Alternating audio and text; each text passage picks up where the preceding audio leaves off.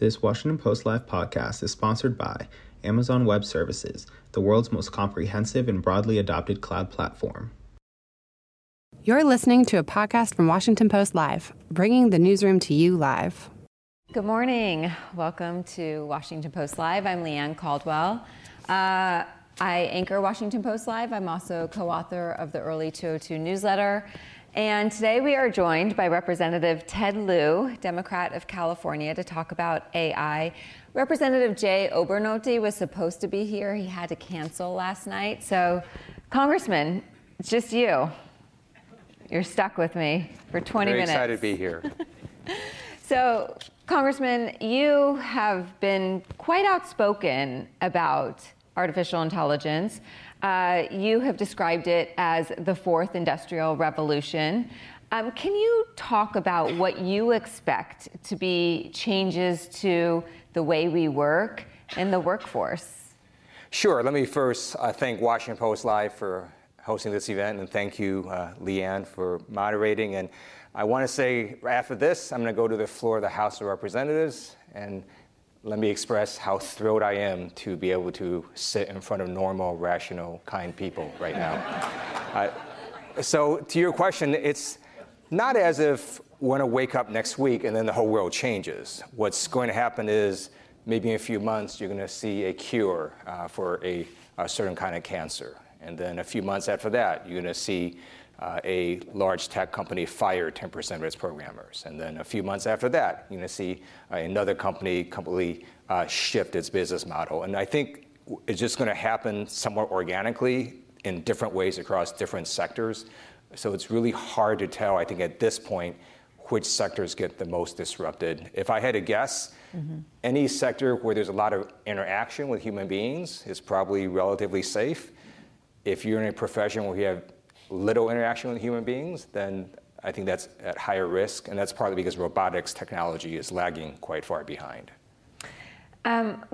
There's a lot of fear-mongering and just fear about AI. I shouldn't call it fear-mongering because we don't really know what's going to happen, but there is a lot of fear. So what would you tell people who are worried that their jobs might go away or that their children won't have any work to do? Is that a concern? It's absolutely a concern. It's just hard to know what professions they might be in. So until recently, most people thought being a computer programmer was a pretty good place to be. If you talk to industry leaders right now, they would recommend you probably don't want to have folks go into computer programming because most AI will write most computer programs. It's not something someone would have predicted 10 years ago. So I'll give you an example. Amazon has a program called Amazon Code Whisperer. It's basically autocomplete for computer programmers. So you write some code and then completes the code for you. And I talked to an executive who said that programmers are 30% more effective using various forms of AI.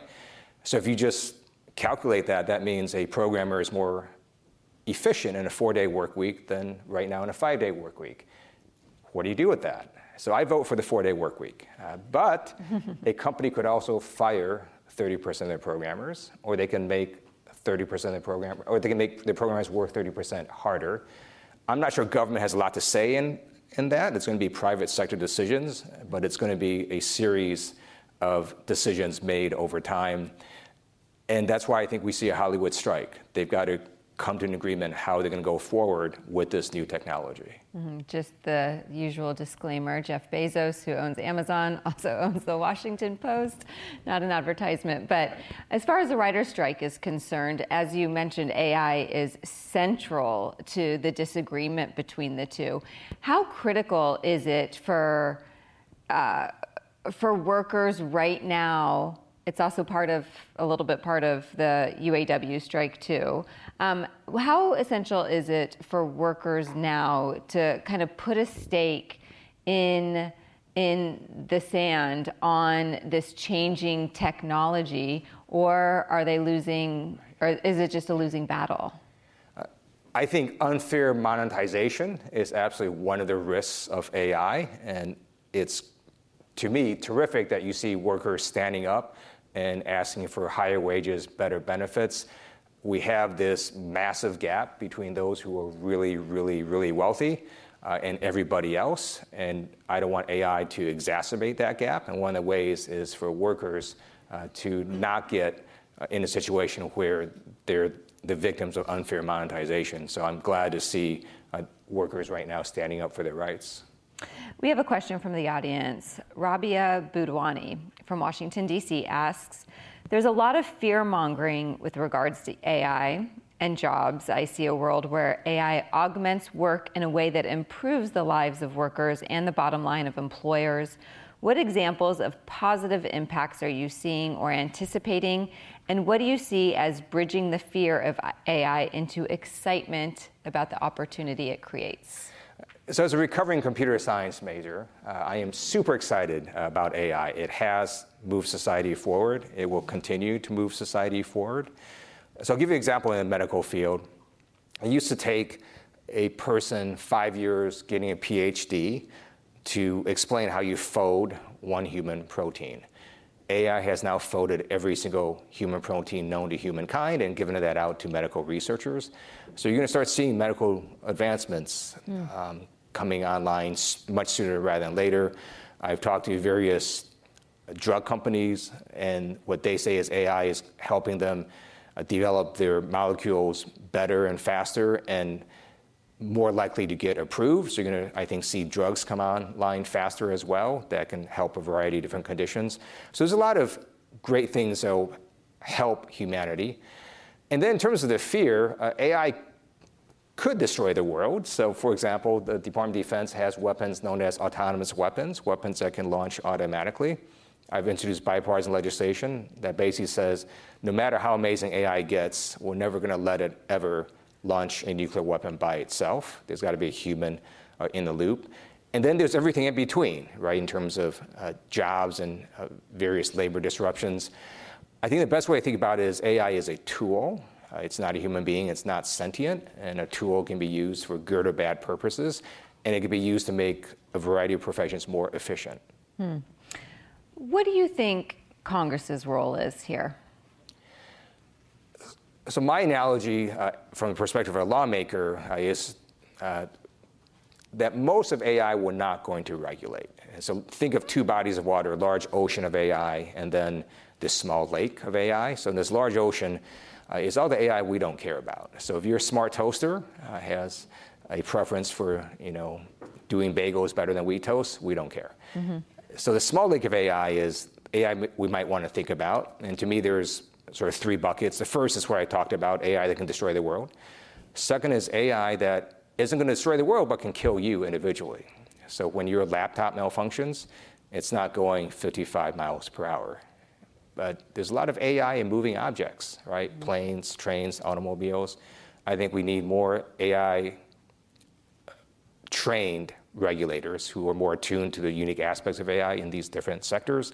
And the last bucket is really the hardest, which is AI that has some sort of harm to society, whether it's unfair monetization or AI algorithms that discriminate in hiring based on race or gender, or facial recognition technology, which is amazing but less accurate for people with darker skin. And that's much harder to figure out, and that's why I've introduced a bipartisan National AI Commission bill to give recommendations to Congress.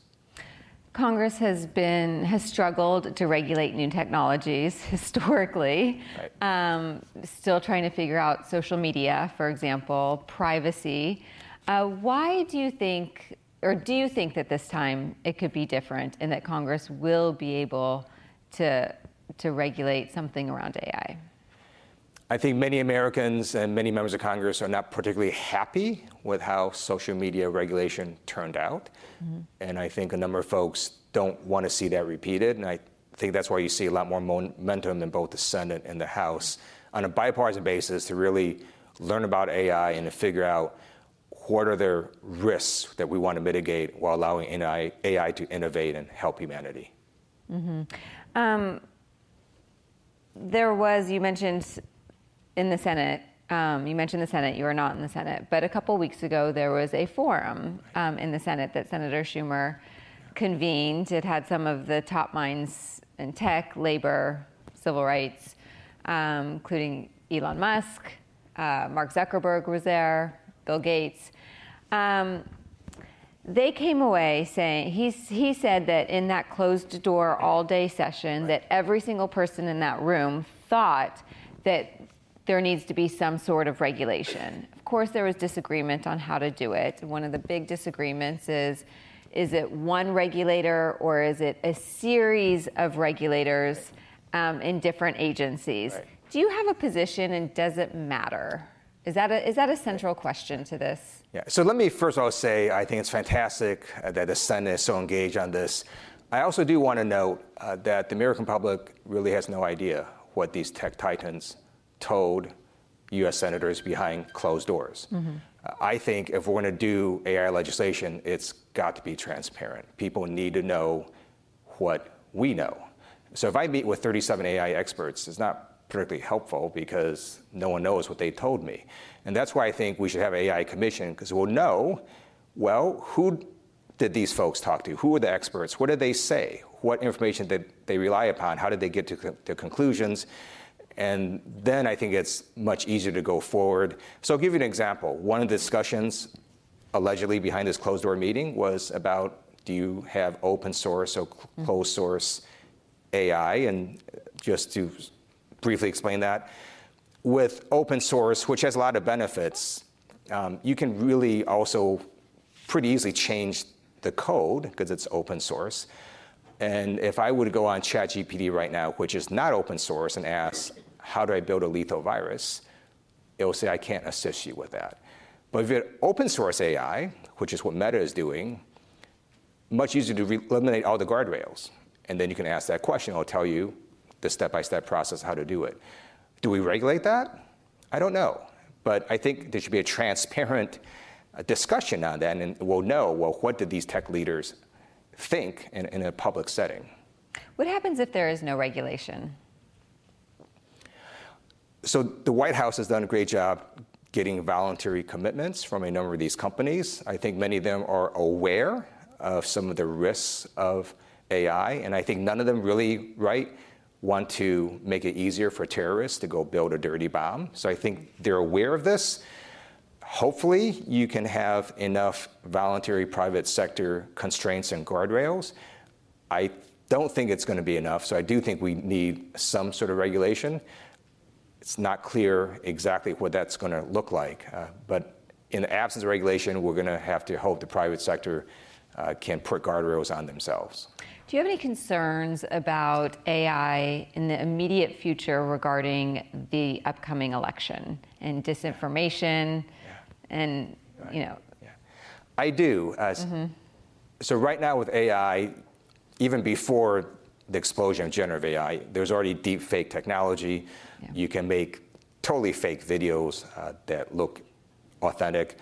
If you give an AI algorithm, half an hour's worth of your voice, it'll sound like you. If you give it an hour's worth of your voice or 2 hours, your family members will believe it's you. And you're going to see all sorts of scams happen because of that.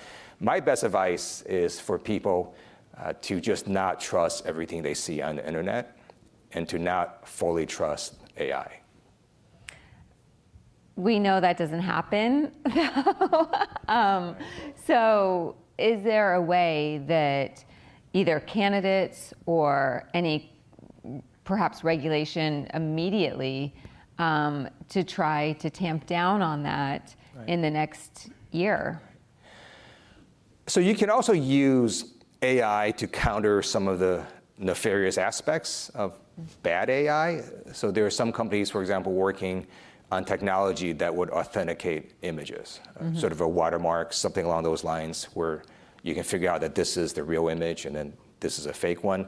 So sometimes you can use technology for that. Another is I am a big believer in disclosure. So if you see a federal TV ad, let's say I do an ad on TV, at some point it'll say, I'm Ted Lieu and I approve this message. If I do the same ad on social media, there's no disclosure. So let's say Russia buys a whole bunch of ads on Facebook promoting Donald Trump. You wouldn't know that. But under a disclosure bill that's been introduced in the Senate that I support, it would say at some point, paid for by the Kremlin. So I do support disclosure. I think that could be helpful as well. On Washington Post Live a couple weeks ago, I interviewed Senator Heinrich of New Mexico, a Democrat, who is part of trying to help usher through AI legislation in the Senate. His goal, he said that there could perhaps be legislation early next year, as soon as next year. What is happening in the House, right. And is it possible for the House to have legislation right. in the Republican-led House next year?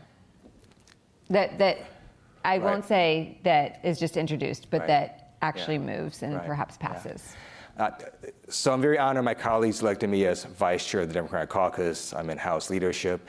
We're just trying to stop stupid stuff from happening, right? So we were able to avoid a default on our nation's debts earlier this year. Mm-hmm. Now we're trying to stop the Republicans from shutting down government. So just basic functions of governance. That's sort of where the Republican caucus is in the House. That's where, we're operating. So it's really hard to think of doing anything else until we can get the Republican majority to start governing. So I don't have any idea, really, in terms of the House, how we deal with any other issue. When is it too late for any sort of regulation? When is AI too advanced and Congress is too far behind? Yeah. So there's definitely a time period where it becomes too late. I think it can also be too early. If you were to say, hey, you should regulate AI next week, I don't know how we would even define it. Mm-hmm. And that's why I think we should have some sort of commission that can not only be transparent, rely on experts, but also there's going to be some passage of time. And we'll know, well, hey, did the 27 awful harms predicted from generative AI actually occur? Or maybe it was just 3 of them, and then some random 4th harm we never even thought of. So I think having some passage of time would be helpful just to see how it continues to play out in society.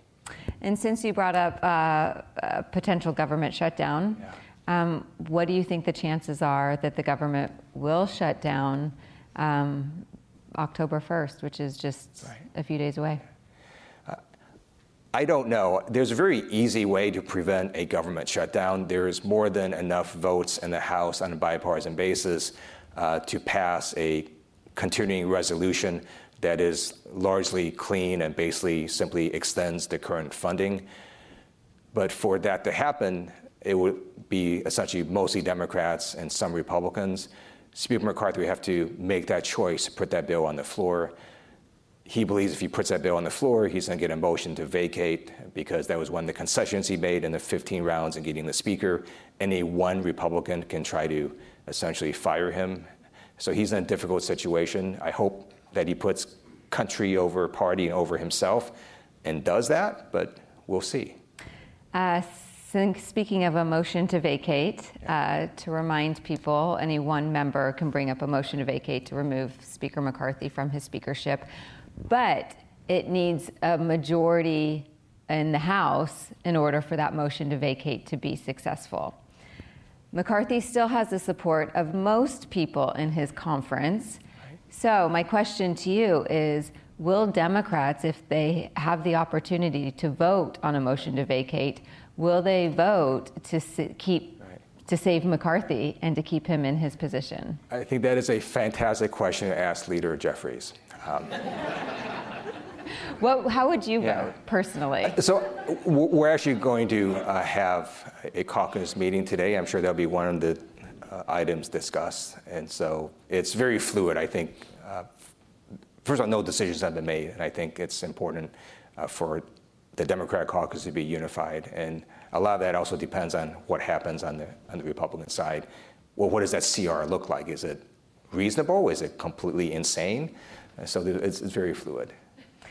Does McCarthy opening an impeachment inquiry into President Biden make it less likely that Democrats might help McCarthy out? It certainly wasn't helpful. I just want to note there was no evidence for that impeachment inquiry. If you were to ask, well, what is the evidence that Joe Biden did anything wrong? They have not come up with a single shred of evidence. What they say is, well, we might find something with this impeachment inquiry. That's actually not how impeachment inquiries are supposed to work. You're actually supposed to open one if, in fact, you have evidence. Mm-hmm. Great. And Congressman, we are out of time right now. Thank you so much. I learned a ton about artificial intelligence and your thoughts behind it. Really appreciate your time today. Thank you. And stay with us. Our program will continue in just a few moments. The following segment was produced and paid for by a Washington Post Live event sponsor.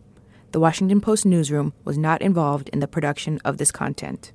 Good morning, welcome. Thank you all for being here in person and online. My name is Lana Wong, and I'm a founding member of the Diverse Women Moderators Bureau, Moderate the Panel. So today we'll be continuing the discussion on the hot topic of the day, generative AI. I guess you've heard from the AI dreamers who think AI is going to save the world and the AI doomers who think otherwise.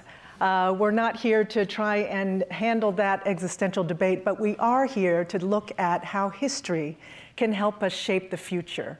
So as history has shown us, major technological changes aren't easy, they're messy, they're often not linear, and they really require visionary leadership, changes in culture, changes in operating models, and investments in new skills. So how can we use the lessons from the past to really ensure that we can harness the best of AI for the greater good? So thankfully, we have a great expert here today who will help us unpack all of that. I'm honored to share the stage with Tom Godden, who is an enterprise strategist with Amazon Web Services. Welcome, Tom. Thank you very much. So just a little bit on Tom. Prior to AWS, Tom was the Chief Information Officer at Foundation Medicine, where he helped to build the world's leading cancer genomics, diagnostic research, and patient outcomes platform. He also held several major senior technical roles at Wolters Kluwer in the Netherlands and spent over 17 years in the healthcare and life sciences industry. So lots of rich experiences for us to draw on today, Tom. So let's just dive in. I think we know that AI has been all over the headlines, but it also feels like it kind of sprang out of nowhere. Do you feel like it is really the major game changer, or is it all just hype? Yeah, I really do think it is a major game changer. You know, as we look back at past technology innovations, whether we go back to the Gutenberg printing press and we evolved to Thomas Edison lighting his first street in New Jersey, you know, at Christmas time, forever giving spouses something to do around the holidays to keep up with their neighbors and lighting their houses, or even advancing to personal computing, internet, cloud computing, social media. We find ourselves now looking at a lot of the same challenges, but generative AI and artificial intelligence has been something where the seeds of it have been planted 30 years ago. It's really been growing, but the explosion has happened here most recently with cloud computing, which has brought the ability to bring enormous scale of compute to deal with that enormous amount of data that we're finding. But we're also finding a massive amount of advancements in algorithms and analytics to be able to analyze all of that data using that fantastic amount of compute. And it's something that I can tell you at AWS we're incredibly excited for. We believe that all customer experiences, all applications that we use in our daily lives will be reinvented and augmented with some form of artificial intelligence and machine learning. That's great, but I guess, from the previous conversation, there are also the concerns about people losing their jobs. So how do you feel like generative AI will reimagine the future of work? Yeah, you know, I think that there is some reason to have some skepticism, to look out and to be aware of that. You know, as we look back at past revolutions, whether it was the agricultural revolution, scientific or industrial revolutions, undoubtedly certain jobs were displaced. How many farriers do you know nowadays? Probably not a lot of farriers out there. Yeah, okay, maybe one. We have one person in the audience who knows a farrier, but not a lot of farriers that are out there. You know, we are seeing not only jobs be displaced, and there will, let's be honest about this, but we're also going to see an explosion of new jobs that are created. You know, jobs that didn't exist 20 years ago, cloud engineers, social media, managers, data scientists. We're going to see an explosion of those new roles really come out and provide more opportunity, we believe, than it will provide, a loss of opportunity in jobs. That's great. And so what do you think leaders should be doing right now to prepare their teams for this transformation? And how do you feel like that they should be also approaching it and thinking about it? Well, I think an important thing, there's a great quote by a professor at NYU, Scott Galloway. Scott says that, people are worried that AI is going to take their job. No, they should be worried that someone who understands AI and artificial intelligence is going to take their job. My daughter is studying to be a graphic designer. She came to me and goes, "Dad, am I heading towards a dead-end job?" And I said, "No. If you understand how to use artificial intelligence to help you do your job, you're not going to do your job the way that it used to be done. You need to grow and evolve." And the companies that are able to invest in that, to understand that are building organizations that understand how to use artificial intelligence, how to use prompt engineering to get those responses out, those are the ones that are going to thrive. And just as we saw with the growth of the internet, with the growth of cloud computing, the companies that invest early in that understand that, because guys, we're all going to be competing over the same talent. And those that get there first have a sustainable advantage that will continue to persist as we evolve in this. So make that move quick and develop those skills. Okay, and so with all that new landscape and the shifts going on, what skills do you think are the most important to build? Yeah, it's interesting. It's certainly an easy thing to say we're going to need those data scientists, right? We're going to need a lot of those. We're going to need cloud engineers, software engineers that are able to build these systems that use a lot of this data to be able to analyze and determine these things. But it's easy to forget, and probably of equal importance, we need to invest in those soft skills of our people. People who are able to lead into critical thinking, into having healthy dialogue and debates on how to solve problems. Those are the people that actually help build the innovation. It's not just the smart guy in the corner, the smart lady who understands artificial intelligence. You need those, but you need those people with those soft skills that are really able to help you reinvent your organizations. We've seen it play out time and time again. It's not just the new advent of technology that's that disruptive, transformative force. It's how people use that technology to reimagine how work got done. When factories moved away from water wheels, being water-powered factories, not only did we move away from water sources, that was good, and we moved to steam-powered, but what the steam-powered allowed people to do was to completely reimagine the factory. And electricity brought that even further, allowed us to get into things like assembly lines. So again, it wasn't the technology change from water-powered to steam-powered itself, but it's how it allowed us to reimagine how that work got done. And so those organizations that are investing in those skills, that understand that they need those soft skills for people to do that are reimagining how they could get work done, that's where we're going to see the real transformational power. And so how would you say that the leaders can also create spaces to acquire and practice these new skills? Because it's happening so quickly, right? Yeah, it is. And it's a tough, challenging one. And certainly we have people who are working incredibly hard across all industries today, and throwing something else at them is certainly a challenge.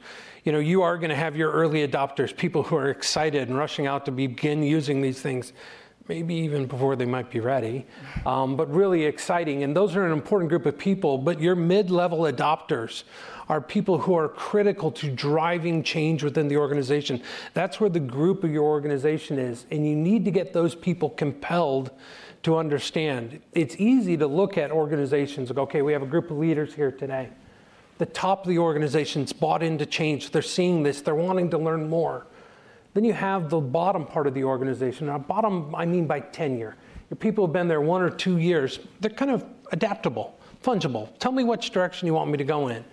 But it's that group in the middle, and we call this the frozen middle. That's where your senior, your tenured people are. By the way, these are the people who understand how your business runs. They understand how things work, how they don't work, and why they work. And they are freaked out, okay? They might understand what's in it for your organization to adopt generative AI, but what they want to know is, what's in it for me? What am I going to go home and tell my spouse tonight about this great new plan to bring artificial intelligence into my company? I have kids to send to college, tuition and rent to pay, a summer vacation I want to go on, and until you get those people comfortable on how this change is good not only for the organization, but good for them. And to be clear, I believe it will be phenomenal for them. I believe it's going to create new opportunities for them to be able to advance and to do things. But till you get them comfortable, at best, you're going to struggle. At worst, it's going to get really ugly. No one wants to march to their own funeral, right? And right now, a lot of people believe that artificial intelligence, is Representative Lieu had just gone ahead and said, is going to take their job. I don't believe that's the case, but we got to get over that fear. We got to get over that skepticism. We got to get people to be comfortable. This also goes on to, AI, somewhat synonymous with automation, not necessarily, but potentially a little bit. We need to look at how we can automate our organizations to create time for our people. A recent McKinsey study estimates that 60% of jobs could be automated. Let that sink in for a minute. Now, they're never all, well, I shouldn't say never. It's going to be a long time before we ever get to there. But there is a phenomenal opportunity to automate a lot of jobs to create capacity for people. But before you rush out and automate, and this is a mistake I see happen a lot, question what it is that you're automating it. Are you automating something that we had done 10 years ago that was based on a paper-based manual process? And again, that water wheel, that conversion to the assembly line, is there a way for us to completely reimagine that process? So don't just automate the status quo. Use it as an opportunity to question it, including start stopping things. So many things we continue to do and no one knows why. Now again, that frozen middle knows why in some cases, but help, analyze, look at those things and go, be skeptical. Why do we do these things that we continue to do? And look for an opportunity to improve them. Great. Now let's talk about developers. I know that was touched upon in the previous conversation, but what's your view? Are they going to be more or less important with generative AI? Yeah, developers over the last several decades have gone through a progression where they've moved farther and farther away from the microprocessor, right? Each development language has provided more capabilities to it. And we're seeing that next generational push where development is augmented with generative AI, where people are using English as a programming language to be able to do things. A recent study that Amazon just conducted with our tool, Amazon Code Whisperer, found that developers were 57% more productive using generative AI and 27% more likely to get to a correct solution than doing it. It's amazing, when you look at this, the average software developer spends 5 hours a week writing software. I guess that explains why I was always pushing my teams to do more and wondering, what's going on, 5 hours a week. And you look at why, and it's not because they're lazy. It's because they're doing things like waiting for others. They're downloading code, trying to find code from the internet that I'm sure they read the end user license agreement on. Oh, come on. I'm certain that they didn't, and doing testing and developing and doing the one thing that developers like to do the least. Sit in meetings and talk to one another, right? They hate it. They absolutely hate to do that. And what generative AI is, it frees them up to do more. So this isn't a question, as Representative Lieu suggested, in my opinion, of now we can do with less. I never met a software engineering team, a technology department, that said we have more people than what we need. There was always more work to be done than could be done. And as we head into this new era, there's going to be even more work. So we're able to move that undifferentiated heavy lifting stuff to that generative AI to free the developers up to do more creative work. So if anything, I see this as an opportunity to create more work, more opportunity for people to be able to do things, and on things that are more interesting than learning how to download a file from the internet and iterate through it and look, come on, that's a commodity, no one cares. Let's build dynamic, exciting new things, and this will free those developers up to do those more exciting things. So I think this is what we see is going to be indicative in a lot of cases with artificial intelligence and generative AI, where jobs are going to be augmented, where some of that mundane work is going to diminish and go away. Well, I can't deny your enthusiasm and your excitement for generative AI, but so tell me more about this excitement, but also how can we make sure that all of this is done responsibly? Yeah, it's crucially important. If you haven't implemented a responsible AI program yet, do it. You shouldn't do it later after you've got going. You need a responsible AI program, a program that has human oversight over your artificial intelligence, that is reviewing and having transparency into why decisions are made, be able to understand if biases somehow got into the system. Artificial intelligence is not biased. It's biased based upon the training data that it was provided. So we need to have that transparency and that understanding, that human oversight. And interesting, and it's different from a lot of technologies we've had in the past. You need to test, you need to test, you need to test. This has the potential in a lot of cases, not in every case for artificial intelligence, but in many to be a living, breathing, almost like thing, continually evolving and learning from itself. And as such, the way it behaves on Monday may not be the same way it behaves on Tuesday. And if you don't have a program in place to have that human oversight, that transparency, and on that, you're doing a massive disservice not only to your employees, but your customers, but candidly to society in general. So invest in that. There's great literature on Amazon's website. I just wrote a blog actually on this that you can go find that talks about the good attributes for a responsible AI program. It's crucial. That's great. So that's the homework assignment for all of us today. Thank you so much, Tom, for a great conversation. Thank you all for joining us. And for those of you online, please add your voice, not an AI-generated voice, to the conversation with the hashtag #PostLive. And now, back to Washington Post Live. Good morning and welcome back to Washington Post Live. I'm Danielle Abril. I'm the Tech at Work writer here at the Washington Post, and I cover the future of work, which is exactly what we're here to talk about today. And joining me for this topic is Christina Janzer. She is the Senior Vice President of Research and Analytics at Slack, and she's also the co-founder of Future Forum. So welcome, Christina. Thank you. Thanks so much for having me. Yeah, of course. And you know, one of the things I want to start chatting with you about is, you know, a lot of your work at the Future Forum focuses on flexible work and understanding what that looks like and what the issues are surrounding that. But right now what we're seeing in the news, really almost every day, is a harder push to get back to the office.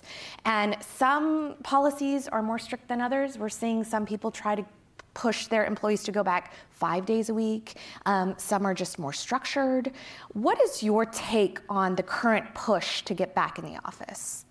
So I think whenever we're talking about any sort of policy, I think it's really important to understand the why. Like, what is really driving that policy? What are you really trying to accomplish? And you know, I think we know from our data that the office plays a really critical role in building connection. It also plays a really critical role in education and mentorship, but there isn't a one-size-fits-all. And so I think it's really important to really explore what is the purpose of your policy? What are you trying to accomplish? What are the challenges that your organization is facing? And I think what you'll see is that different organizations are facing different challenges, even different teams within the same organization. And I think it's important to define the why, design a policy based on that why, and be open to experimenting and innovating based on feedback that you get from your coworkers. I think it's really important, though, that we don't limit the conversation to working location, because that's really such a small part of the whole puzzle of how work happens. And if we just think about where we're working, we're going to miss this whole opportunity to really think about how we all work together. And what we see from our latest data is that actually the biggest driver of productivity is trust. And what we see from the data is that 1 in 4 desk workers worldwide do not feel trusted by their manager. So if you really want to think about how do you drive productivity, which is often what is really top of mind for executives, let's think about how we can start from the basics and really build a foundation and a culture of trust. So you mentioned in your answer a little bit about the idea of experimenting, and I've heard you say that before, talking about the ability to experiment and see what works, because not all companies are the same.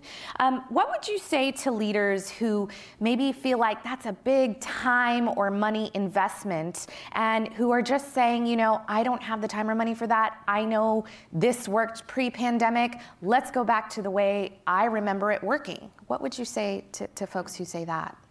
I would say that their work is changing so much, right? We've seen such big shifts in how and where and when work happens over the last 3 years.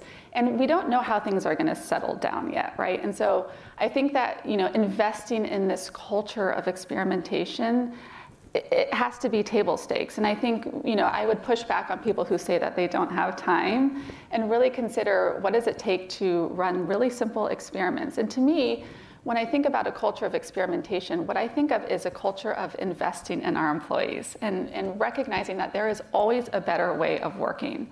And if we sort of, make that promise to our employees that we are going to commit to investing in your employee experience, investing in making work better a little bit every day, we can accomplish a lot. We're not talking about 6-month-long experiments. We're talking about, hey, what would it look like if we ran this meeting a different way?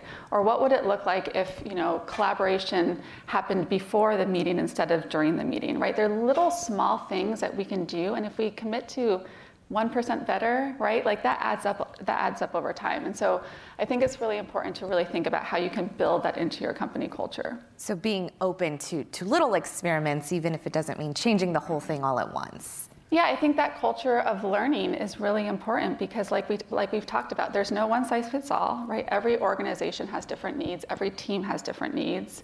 And I think to the people who say, let's go back to normal, I think normal wasn't always great for everyone. And I think we need to be open to this idea that we can commit to making work better for everyone. And I think that, you will never waste time or money if you invest in your employees, right? They are your biggest asset. And the more that you can really invest in the employee experience, the better that's going to be for the bottom line.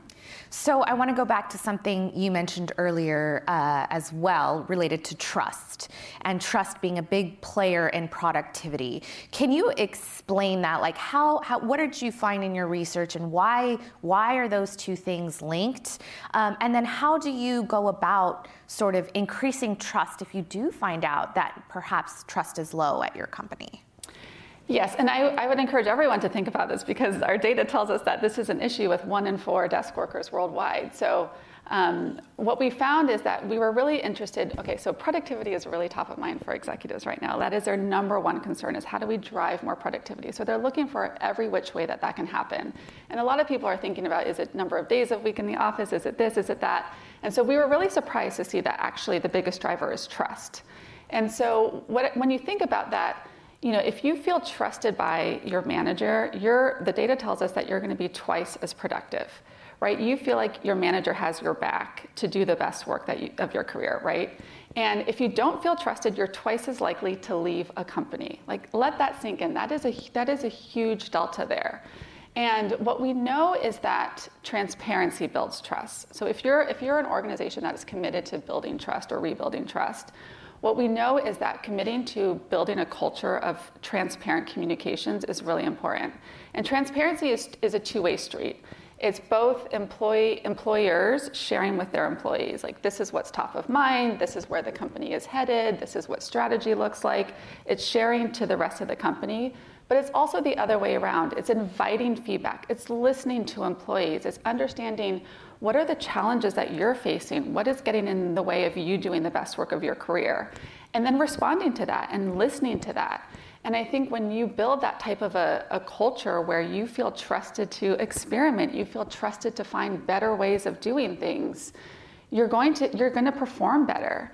And so, when we think about building that culture of trust, really investing in transparency, and we also know that, tools and technology are one way to really help build that transparency. Got it. So I want to move to a question we got from the audience. So I'm just going to read this off the card.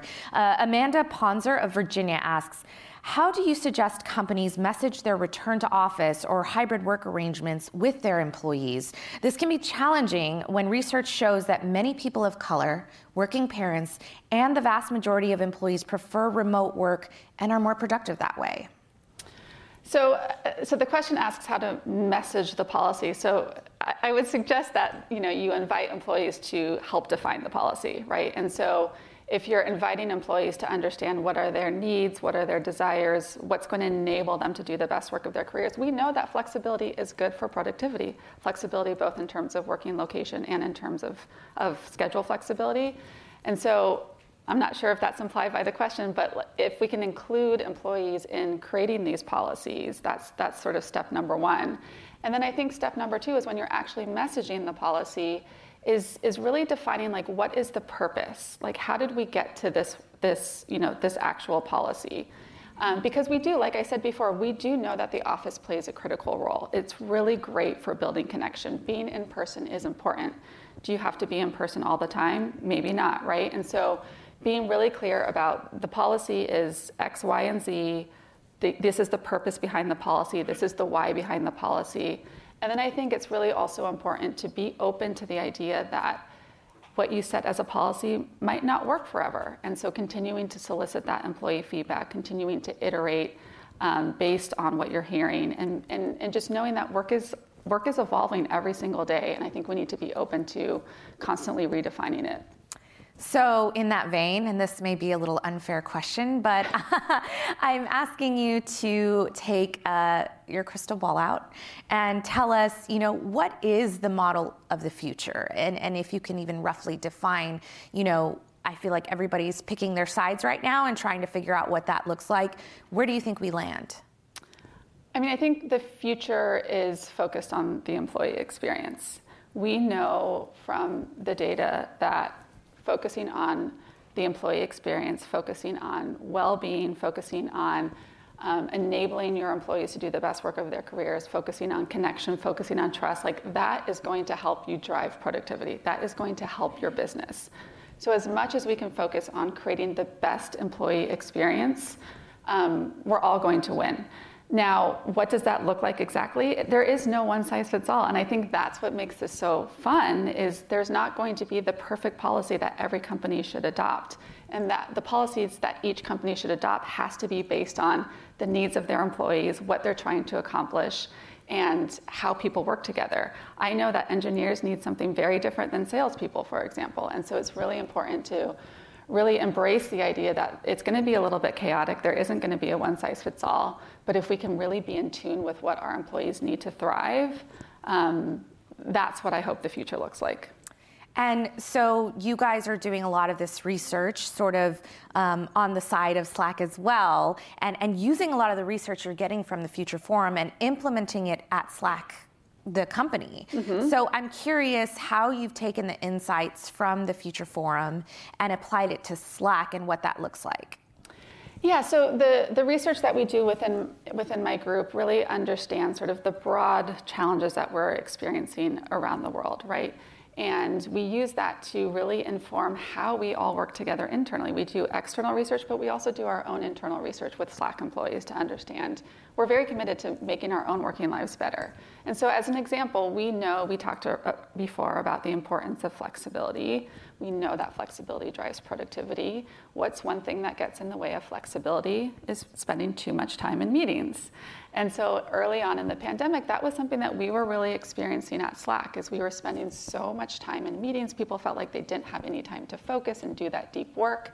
And so we started to experiment with new programs. And one of the programs that we've been experimenting with is called Maker Week, where 1 week per quarter, we cancel all internal meetings. Right? It sounds pretty nice. That sounds great. And people have that time to focus and to really do that deep thinking, to be creative. And we found that program to be extremely successful, as you can imagine. And actually now we do it twice a quarter because it's been so successful. But we didn't stop there, right? Like we're still listening to employees. And one of the things that we know is that Maker Weeks are really wonderful because you have that time and space, but what about all the other weeks when you're spending a lot of time in meetings? And so we're continuing to think about, okay, what do we do to address that? We have an experiment coming up called Speed Meeting Week. And the idea of all of these experiments is to learn, right? Is to get as much data about what's working, what's not. Sometimes we fail, and I think that's a really important thing to embrace. Speed Meeting Week is basically every meeting is going to be 15 minutes. Do I think that's going to be perfect? No, but I think we're going to learn a lot, and I think it's going to really inspire us to think about how we can be the most effective in all of our meetings.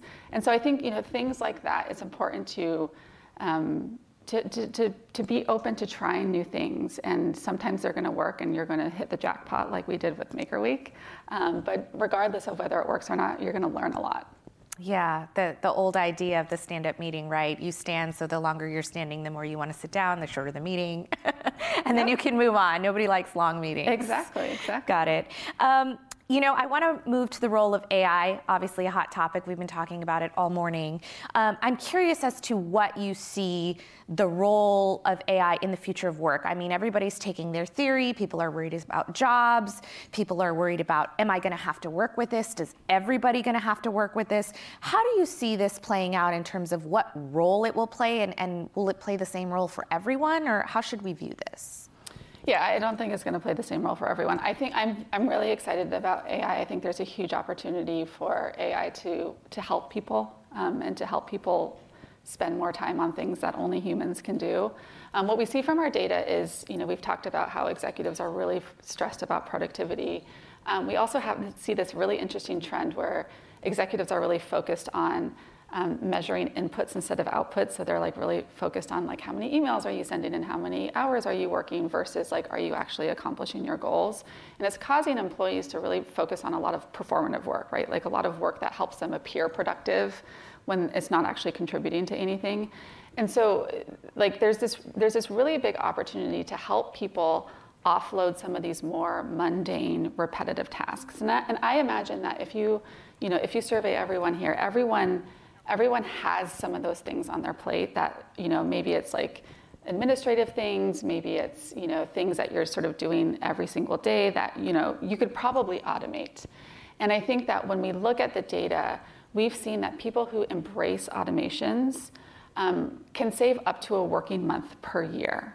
And so when you think about that opportunity, it's really exciting to think about what are the things that I could take off my plate that would then clear opportunity for me to do more creative things or more innovative things or more collaborative things.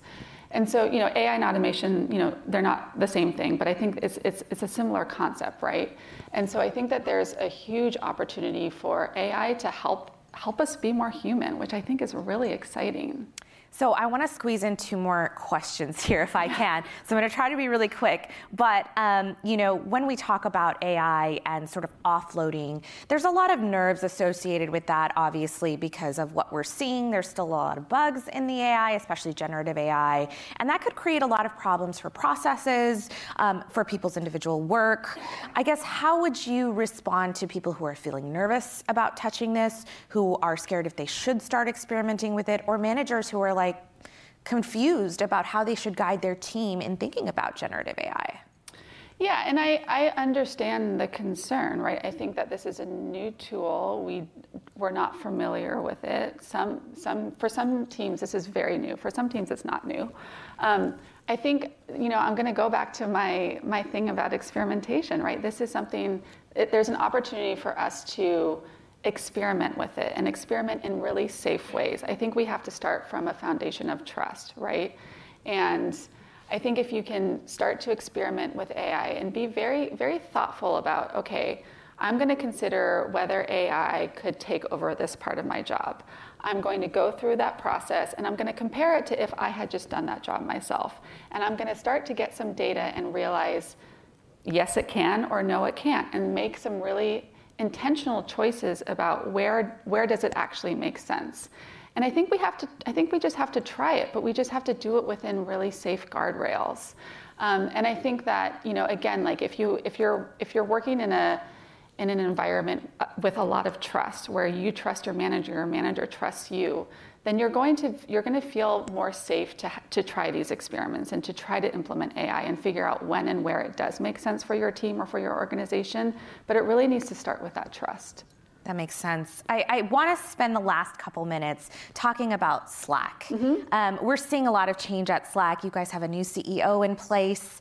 She's very excited about the things that she can bring to the table and the way Slack is changing. We've already seen Slack make several announcements about, sort of bringing in AI into the product and how that will work. Things like summaries and all sorts of different ways that you can use generative AI to summarize those long conversations you don't want to read.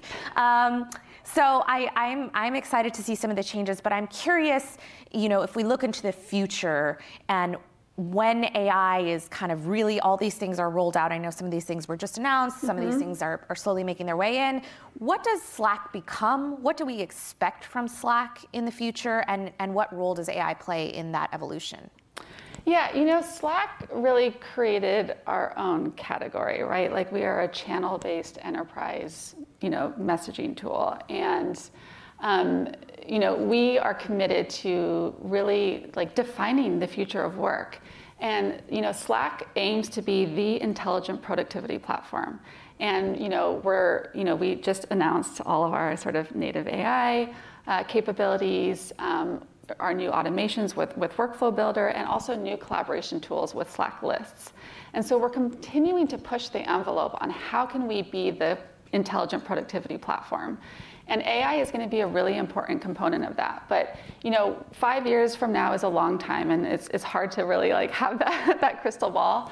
But we're committed to continuing to understand the biggest customer challenges, which is really where my team comes in, is really understanding the customer challenges so that we can continue to define the future of work. And so real quick, we've got 1 minute left. Okay. But what is the biggest customer ask? What is the biggest customer challenge at Slack? Just how can we be more efficient? How can we increase our productivity, right? We have such a huge opportunity to help people be more efficient, to help make work more pleasant and more productive. And AI and automations are a huge step in that direction. So when you think about the ways that Slack can help you be more productive, that opens up such a world of possibility to just improve your whole working life, which is really exciting. Well, Christina, I think that's a great place to end this conversation, and I really appreciate your insights, and hopefully we'll be seeing more from both the Future Forum and Slack soon. Great. So thank you so much for joining us. Thank you.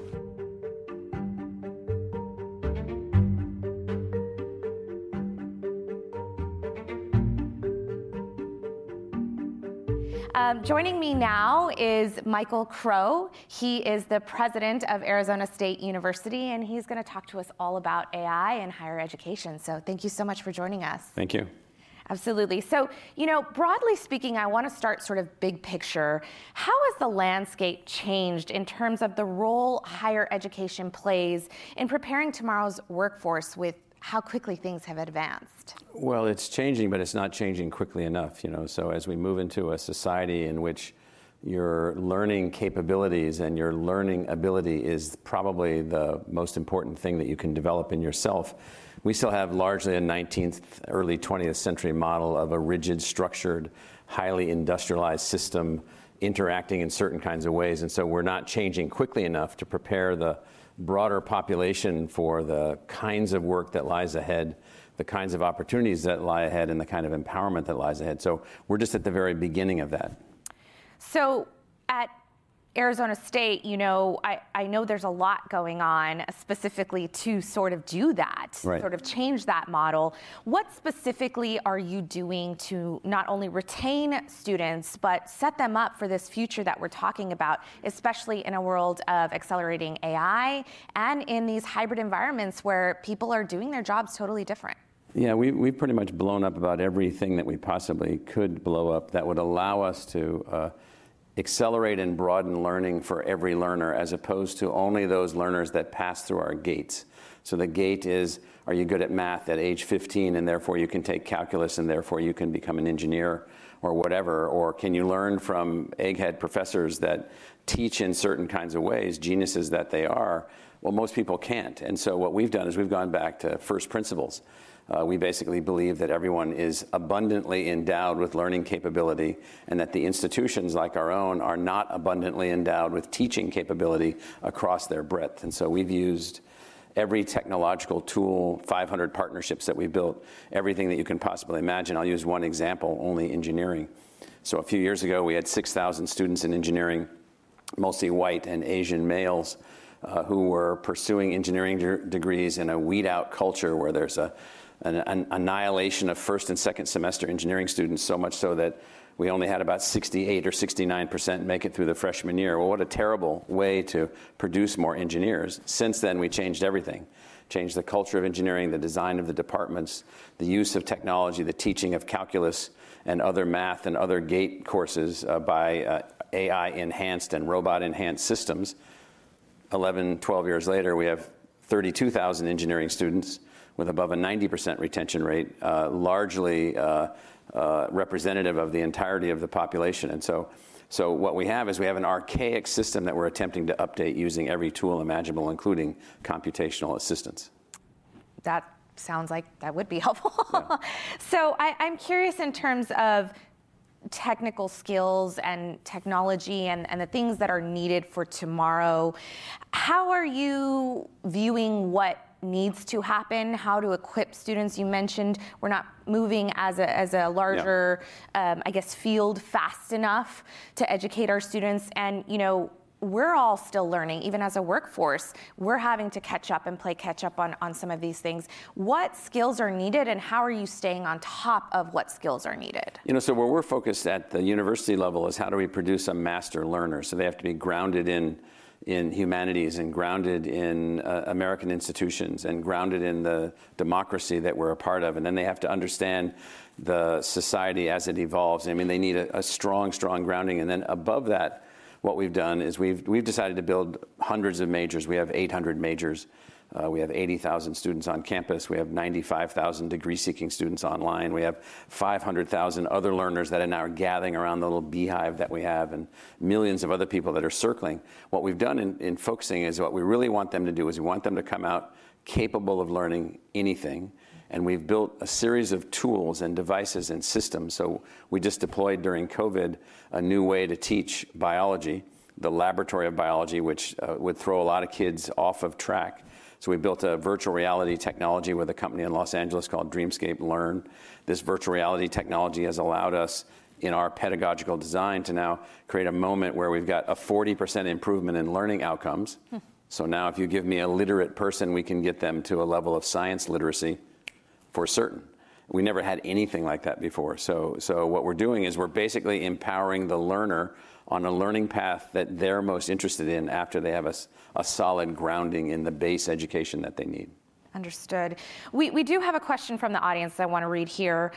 Margaret New from Washington, D.C. asks, should employers better communicate with colleges and universities their expectations for employee-ready candidates? Well, you know, so employers should be communicating a lot, and they should start treating human beings as long-term development opportunities and stop treating them as just a commodity, you know, where they're just hiring someone and you got to do the job, or we'll weed you out and throw you out. So what you have, if the person is empowered appropriately as a learner, the college and the university with the company should be working together to enhance the learning outcomes and the empowerment of the individual so that the company can have a person capable of learning and adapting as the company is evolving. And that's what we have. How does that work? It works well. We work with thousands of companies, and we work with some that are very, very engaged with us in every possible way, and others that just take the product that we produce, the person that we produce. So the way that we do this is by opening our doors and saying, here we are. So we're not training people to do jobs. That's their job. Our job is to produce a person capable of learning anything across a spectrum of learning opportunities. And so that's a very difficult challenge. And if we work together on that, that has a tremendously positive outcome. We're working with literally hundreds of companies in that direction. So I want to talk more about generative AI and what Arizona State University is doing in that space. We saw in that intro video one of the classes that you guys are teaching, which is, I just learned, one of several that you all are teaching in terms of generative AI and exposing students to not only what it is, how to use it, what it can be used for, even the ethics surrounding it and whether to use it. You know, I guess I wonder, do you think all students need to know about prompt engineering, about generative AI? Like, how are you looking at that as a topic to be addressed? And is it across departments? How does the university see that? Well, first, so our department, our School of Computing and AI is computing and augmented intelligence. So we're a little contrarian. There's nothing artificial about anything that we're building. It's all constructed by us. The more we think of it as artificial, the more we'll think about it as being autonomous. Nothing is autonomous from us. It's all guided by us. It's, you know, goes back to Isaac Asimov's main core principles relative to robots. You have to build these things to work with us and for us, not against us. But having said that, you know, it's just another tool. So we're training our faculty in the use of AI, the concepts of AI, the ethics of AI. We have training opportunities for students, courses. They learn on their own. They advance on their own. In May of this year, I think a few days before graduation, somebody told me that we had tens of thousands of people logged into our Wi-Fi network on one of our campuses that were on a GPT system at that particular instant in time. And so it's already massively valuable. I think the thing that we've learned more than anything is that it's time for everyone to up their game. One of our professors took some tests from the business school and had a GPT system answer all of his questions successfully, having not taken the course. Well, therefore, the questions are too simple. So the teachers have to up their game. Yeah, so for us, it's not about the learner, it's about everyone, including the old geezers like me. And so, so the geezers have got to figure out how we're going to understand and advance these AI systems. It is another tool of massive opportunity and massive stress and potential threat and potential negative uses, just like every other tool that's come along. And so we're training everyone in how to use these things in productive ways. And the hope is that you learn more broadly, more quickly, more effectively. You have your own intelligent agent that's working with you that accelerates your ability to do 2 majors or 3 majors. We just had a kid graduate with 5 majors. He also won a Rhodes Scholarship in 2022. I mean, so the way that learning is advancing is completely being empowered by this in challenging, exciting, and a little nerve-wracking kinds of ways. Absolutely. And you just mentioned something about, professors upping their game and everyone having to up their game. But as you mentioned also, there is a fear, especially in education, that this is going to be used massively for cheating, for dishonesty. Yeah, those are simpletons. Okay, so I want to hear more about your thoughts on that. And so, that would be like suggesting before you had books that the books were going to lead to you actually having insight. So all of these things are tools. They will empower cheating and they will empower learning. It is probably the case that there were caveman kids that cheated also, that's just. It is time. So we're not approaching this as how do we empower the students. We're approaching this, how do we use this tool to accelerate learning? How do you use this tool to take on things that, if I'm majoring in, I was a kid, I majored in 2 subjects, and I minored in 3 subjects, and I wanted to major in 5 subjects, but in 1973, when I went to college, I couldn't do that. The lady laughed at me at the little wooden table with her pencil registering me for the courses. And so now a kid could do that. And so it may be that the kid wants to do okay work studying Japanese taught by an AI system where he or she is quote unquote cheating every step of the way along the way just to get an understanding of Japanese while they're majoring in biomedical engineering and minoring in music. Good. And so this whole idea of what you're learning, how you're learning, when you're learning, how you move forward, we've got to update all of this. This notion of child, sit at your wooden desk, take your little pencil out, put in the little circles and make your little things on the tests and so forth. I mean, in some ways, like, what a joke. And so we need to up everyone's game. We need to rethink how fast you can learn, how you can learn, to individualize learning. What we're finding also, if you really want to have access to a broad cadre of students from the entire society, our student body is representative of the entirety of socioeconomic diversity in the United States, which is quite a challenge.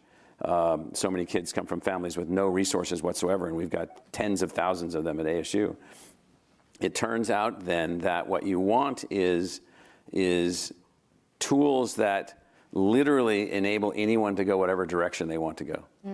And that has to be highly personal and highly individualized. By next fall, we'll have 11 courses augmented by computational systems working as individual tutors for each individual person, taking all the way from college math to college algebra to pre-calculus to calculus, calculus for engineering, calculus for business, all enhanced to you as an individual. Wow. Therefore, if you can count at the 4th grade level, we can get you through calculus. Well, that's what we need to figure out how to do. We need to stop worrying about, whether or not some kid's cheating on some test by asking some robot, what the answer is. Yeah, and that goes along the lines of maybe, maybe this is why this policy is in place that I'm about to bring up. At your College School of Law, it's the first law school to explicitly allow prospective students to prepare their applications using AI tools. It's allowed there. Some people would argue, well, if I'm just a great prompt engineer and I prompt it just right, I can get an amazing essay with a few tweaks, and boom, I'm in law school. So you got AI. I've been playing. I was on a flight from London to Phoenix a couple months ago, and I was goofing off on my iPad with an AI system that I'm using, and I was pretending that I was needed to build a bridge across an 80-meter body of water in the year 125 in what's present-day Czechoslovakia. And by the time I was done, I knew what technologies I could use. I knew what trees I needed to use. I knew how to treat the trees, cut the trees, shape the trees, build the bridge, run the bridge, how many people I could have go across the bridge, all at the same time, all from that little tool. Mm-hmm. Okay, if that tool helps me prepare my application for law school, more power to me. And so it's upping the game. What you're hearing from people is the way that they wish things would be is that, some candle parchment reading of your hand-scribed ink quill system with your unbelievable calligraphy is going to somehow get you into law school. And so it's upping the game. Mm-hmm. So I have a feeling I know your answer to this next question, but to be very clear, Jonathan Zimmerman, he is a professor at the University of Pennsylvania. He recently wrote an op-ed for the Washington Post where he says the problem with AI is that, quote, it does your thinking for you. He says he won't tell his students whether they can use it or not, but he does argue that if students use AI in school, they're really not thinking for themselves. It doesn't sound like you agree. Well, I don't know Professor Zimmerman. I do know that the university that he's at is a fantastic, historically, unbelievably powerful institution. I guarantee you that 5 years from now, people will be using AI in all the things that they're doing at the University of Pennsylvania, and that their games will be upped. They'll be taking on bigger problems, more challenging problems.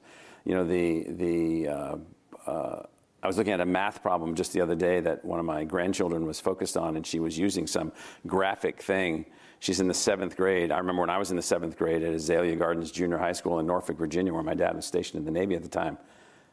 I had no idea what she was doing in the 7th grade. None. Yeah. And so everything is changing. So what we do is we all take snapshots from our own mental image of the way we think the world should be. Mm-hmm. If only all of us had access to, I don't know if you ever read The Diamond Age by Neil Stephenson, but 1996 he wrote this book. It's a little bit weird. But one of the tools in it is a thing called the Young Ladies Primer. And the Young Ladies Primer is only available to the ultra-rich. And it's like an iPad today, but you touch it, and it somehow interacts with you as a child, as a toddler. So it is your tutor for your entire life. It understands you, how you learn, how to teach you math, how to teach you English literature, how to teach you art. And so a little girl gets one of these things that's not from this upper rich class, and her life is completely transformed. Why don't we have those? And believe me, that if we had them, they would only be driven by AI systems empowering every individual learner to move forward. So why don't we have learning tools and learning systems and learning devices available to everyone, working with their teachers and their family and their parents and so forth and so on, working within their cultural framework that they're being raised in? Why don't we have that? We don't have that because we want control. We want to control who can move ahead, who can't move ahead. We want to gate it.